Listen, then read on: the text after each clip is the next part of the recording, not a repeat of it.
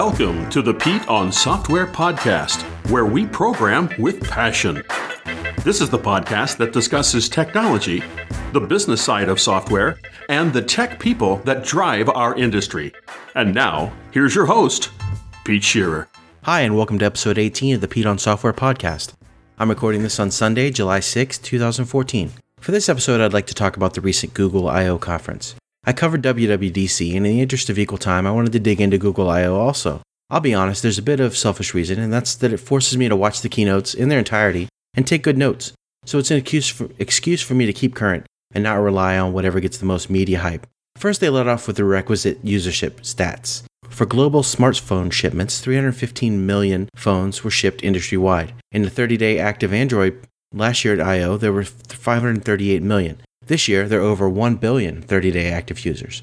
Android tablets are doing pretty well too. In 2002, they were 39% of global shipments. Last year, it was 46%, and this year, 62% of all global tablet shipments were Android. And that doesn't count Kindle, which would actually drive it higher. To count usage, in 2013, Android was 28% of YouTube usage, and this year, it's 42%. Interesting, again, to me, that the usage is so different than the shipment amounts. Is that because Android has traditionally not been seen as user-friendly as the Fruity company? In addition, they also stated that there had been a 236% increase in app installs. Android One. They led off talking about Android One, which is a set of hardware reference specs. Hardware vendors creating items to those specs so that in emerging markets, vendors can assemble modern phones quickly. One is also a software experience based on stock Android. It has Play-powered auto installs so vendors can add useful region-specific apps and automatic updates. We've gotten hints of this one ahead of I/O and the ability for you to create a low-cost smartphone that only does exactly what you'd want it to do. An example phone shown was one that was made by a company called Chromax for use in India,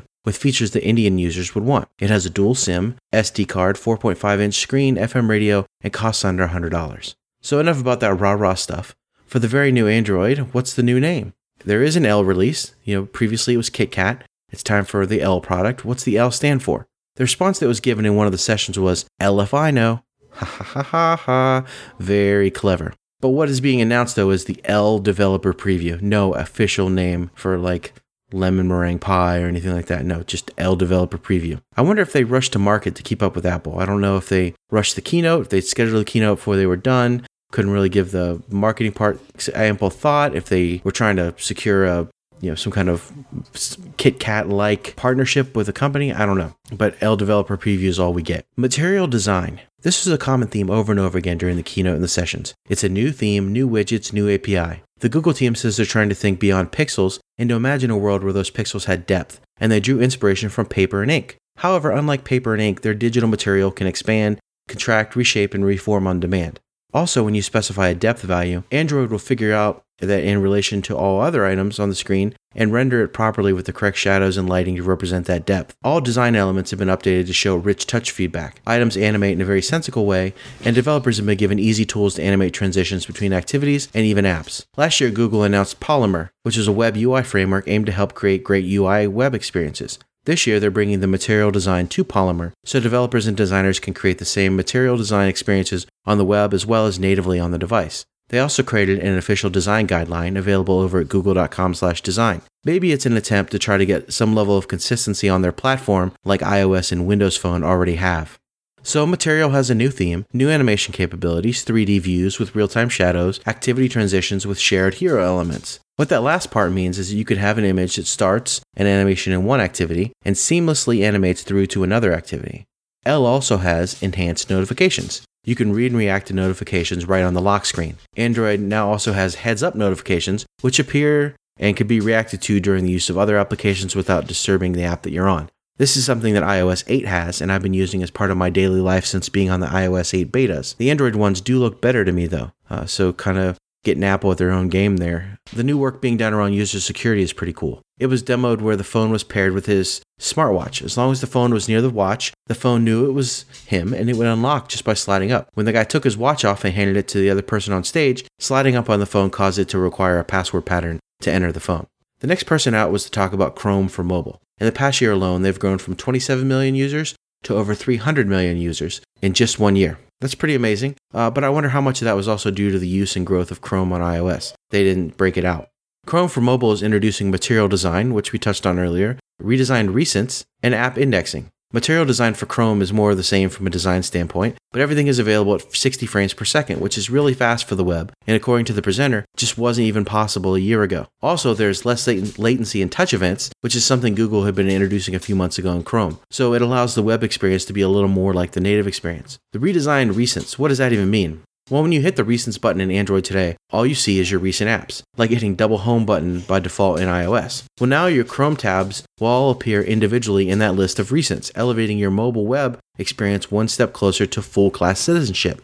It's made available by a new API in L that lets app developers put multiple items in Recents, which means that you as a developer can include multiple things in Recents if that makes sense for you. App indexing is the ability to have your app appear in search results. This was available to certain apps before, but now it's available to everyone. So if something comes back in a search result related to my app, it will open in the app instead of on a web page, helping to blur the line between web and native apps. But back to L itself, Google's made a lot of performance enhancements to the runtime, to graphics, and to battery life. Google had released something called the ART runtime, introduced experimentally in Android 4.4 release. It's going to now be used exclusively in the L platform, or the L runtime, killing off Dalvik.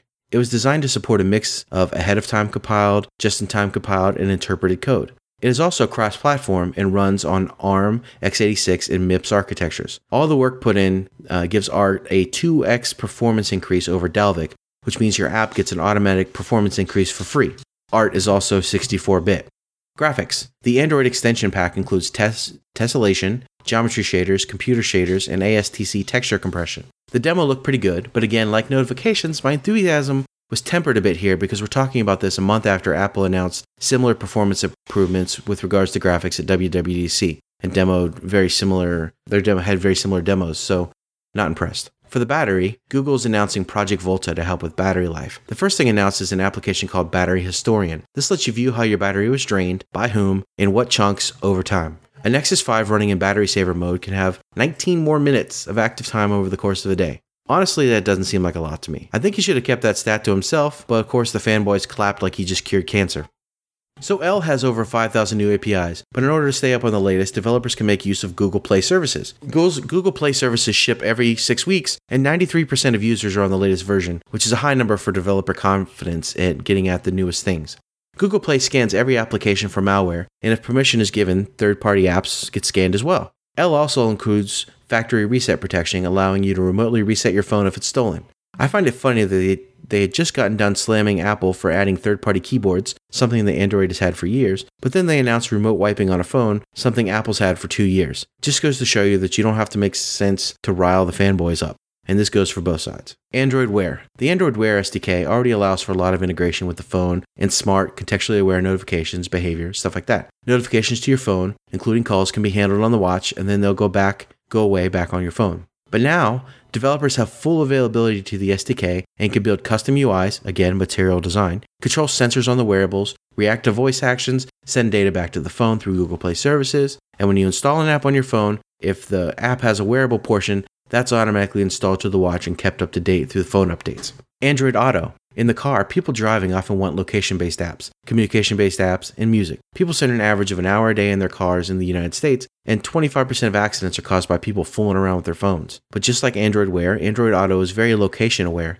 and is voice-enabled so you can keep your eyes on the road. Your phone is the thing that drives the experience. You just have to plug your phone into the car. Navigation's smart and contextually aware, so you can ask about a place, and then just say navigate there, and it knows where there is. Android Auto SDK is now available with audio and messaging APIs, and 40 partners signed on, including Audi, Ford, Chevy, Jeep, VW, Honda, Chrysler, and many more, and the first cars will be available later this year. What about TVs? Smart TVs are limited because of the disparate APIs, manufacturers, and so on. So Google is announcing Android TV. Take that, Android Fire TV. Lots of context-sensitive stuff here, voice searches, tight integration to the Google Play Store and apps you have installed. If your remote isn't handy, you can also use your watch to drive the TV because they've created a wearable version of the app. They had a neat demo of the games where the presenter was playing NBA Jam on his TV with an attached controller, while another guy sat on a couch and played against him on a tablet. True cross-factor gaming. It doesn't really cross-platform since it's all Android, but it's finally transcending that homogeneous experience. You can use Android TV just like a Chromecast. And at first I was worried, does that mean Chromecast is going to be getting the boot? I just bought one. And they have the ADT1 SDK available by sign up at developer.android.com/TV. But Next thing you know, the next person out is out to talk about Chromecast and new improvements. So I haven't been obsoleted quite yet. Chromecast is going to allow users to cast to your TV if they aren't on your network, but if they're near you. So you can opt into this, and then if any determination is iffy about where they might be in relation to your Chromecast, there'll be a pin that appears on your TV that they'll need to use to be able to send to you. The average family watches TV 5 hours a day. But what about the 19 hours that the TV is just a large blank screen? Chromecast's ambient experience is called Backdrop, and you can use the Chromecast app to pick from your Google Plus albums or to make the TV the largest picture frame in the house. You can also choose from Google's albums, which included things like nature and art. You can also ask Google, what's on my Chromecast? And you can find out more information. So if there's art on the Chromecast right now, and I say, what's on my Chromecast? And it'll come back, maybe it's Starry Night, and it'll tell me, hey, this is Starry Night. Here's the information about the artist, everything else, right down the line.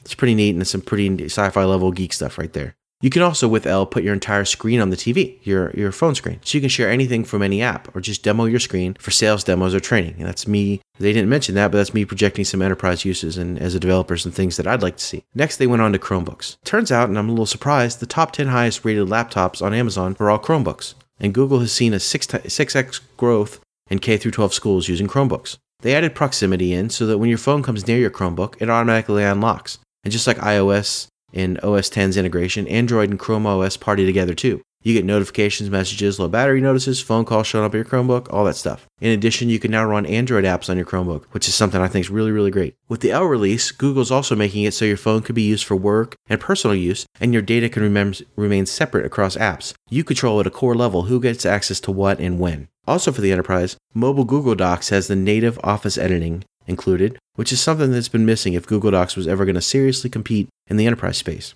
In the past, if you got a docx file with in your email and opened it, it would get converted to a Google Docs file behind the scenes, and then you could work with it. No longer. Google Drive was introduced 2 years ago and now has over 190 million users active in the last 30 days. Google has decided to up the ante here and allow unlimited Google Drive storage for $10 per user per month. Now they came out to talk about developer success. First, they talked about Google Cloud, a rundown of what they have today. In the compute category, they have the compute engine and the app engine to do the worker role for the apps. In storage, they have Cloud Storage, Cloud SQL, and Cloud Data Store under app services. They have BigQuery and Cloud Endpoints. Because of their scale, Google's touting the proof that they have Moore's Law in the cloud and the fact that they've had a 30 to 53% price drop on compute engine, 85% price drop on BigQuery, and a 68% drop in cloud storage, and automatically apply discounts for sustained usage as they're realized. Netflix, Snapchat, Wix, Airbnb, and Khan Academy are some of the major players who run their platform on Google.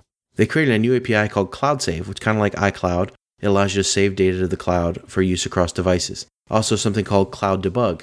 The features here that were demoed reminded me a little bit of Azure Mobile Services, but then the sick thing was the ability to use Cloud Debug to debug live production code against everything that was running, whether that was even across multiple servers and multiple instances of your app.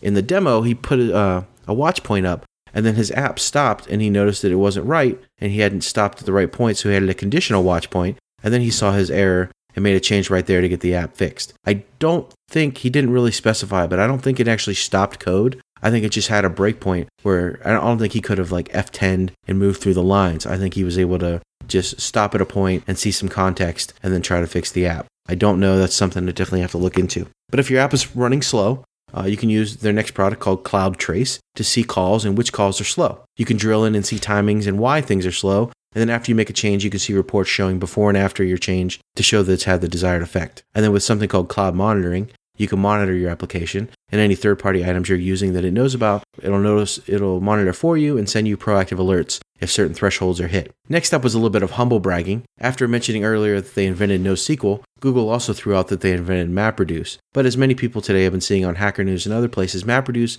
isn't really getting it done anymore. It's cumbersome for the way that today's data analysis is being done, especially at scale. And to that point, Google announced Cloud Data Flow. It works as in batch mode or in streaming real-time mode.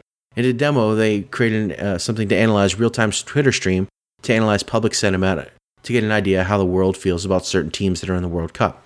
What you do is you write a series of transforms on the data in order to analyze it and upload it. Cloud Data Flow will then optimize that, deploy it to the appropriate VMs that are appropriately configured, and schedule and monitor it. Next up, someone want to talk about Google Play. They want to talk about what they're doing to help you develop, distribute, and monetize. First, develop. For testing, Google acquired a company called AppPurify. AppPurify provides mobile test automation on real devices, which is really important for Android's fragmentation. But the interesting thing to note here is that Purify will continue to work for Android and iOS. Take that, Apple. Apple could say they're all about developers all they want, but when they bought TestFlight and then immediately removed Android support, you are sticking it to developers. Google has shown real tangible love by keeping it cross-platform. They also announced Google Fit. It's very much like Apple's Health Kit, but it seems like its goal is more fully realized, so I'm not sure if Apple got some advanced announcement about Google Fit and try to copy it, if Google's just doing it better, or if they just demoed better, I'm not sure. For the distribute portion, talking about Google Play Games. There's 100 million new users in the last 6 months. They create easy access to achievements, leaderboards, cloud save games, multiplayer, and game gifts. They have a new gaming profile, much like Xbox Live profiles, where you can go on there, see avatars, see achievements, whether you're on your Xbox or if you're on a Windows phone. It's that kind of thing. Quests are something you can set up outside of your game without changing code. You can make it so someone has to accomplish some task in your game in 1 hour, for instance, and then they'll get credit for that quest without having to change any programming. So that's kind of neat. What about monetization? Google's making it so you can make purchases on your tablet that'll get tacked onto your monthly phone bill. This is something I think to drive overseas billing, where they don't necessarily bill via credit card, but everything goes to the phone bill and is paid that way. So that's just my guess there. Monetization is something they take very seriously, and since the last Google I.O., they've paid out $5 billion to developers. They really need to publicize that number because the common perception is apparently an old perception that you can't get paid for Android apps like you can on iOS apps. It looks like Google's working hard to close that gap because that payout was only $2 billion last year, so the growth is trending upward in a big way. That's all I have to talk about for the conference, so let's go on to my picks of the week. My first pick of the week this week is Interviewing.io. The pitch here is that it's a chance for you to become awesome at technical interviews. You practice interviewing with engineers from top companies anonymously. You get better at algorithmic problems, find a job, or just see if you still got it. It's like chat roulette for technical interviews. Interviews have voice but no video, and your interviewer will not know who you are or anything about you. After it's over, you can unmask yourselves, but only if you both agree. The value proposition stated by the founder is summed up by her here. As I got deeper into recruiting, I began to discover that candidate filtering at the top of the funnel is fundamentally broken, and that despite coding being one of the more meritocratic industries out there in theory, in practice it's anything but. I reached out to some of the best engineers and interviewers I know, and Interviewing.io was born. Join us in building a community around judging people by what they can do, rather than how they look on paper. My second pick of the week is Google Cardboard, which is at developers.google.com/cardboard. This one's a bit odd. At I.O., the first gift to the audience they announced was this Google Cardboard. They eventually also gave away some smartwatches, but this cardboard one's kind of interesting. Basically, for a few dollars worth of material, cardboard, some rubber band, a couple of lenses, and your Android phone, you can create an immersive VR experience. I'd really be interested in checking it out. Not because I'm super interested in VR goggles, but because I find this kind of ingenuity impressive. That's it for this week. Thanks for listening. If you have any questions, comments, or concerns, you can find me on Twitter at PeteOnSoftware, on my blog, PeteOnSoftware.com, or you can leave comments wherever you found this podcast. Until next time.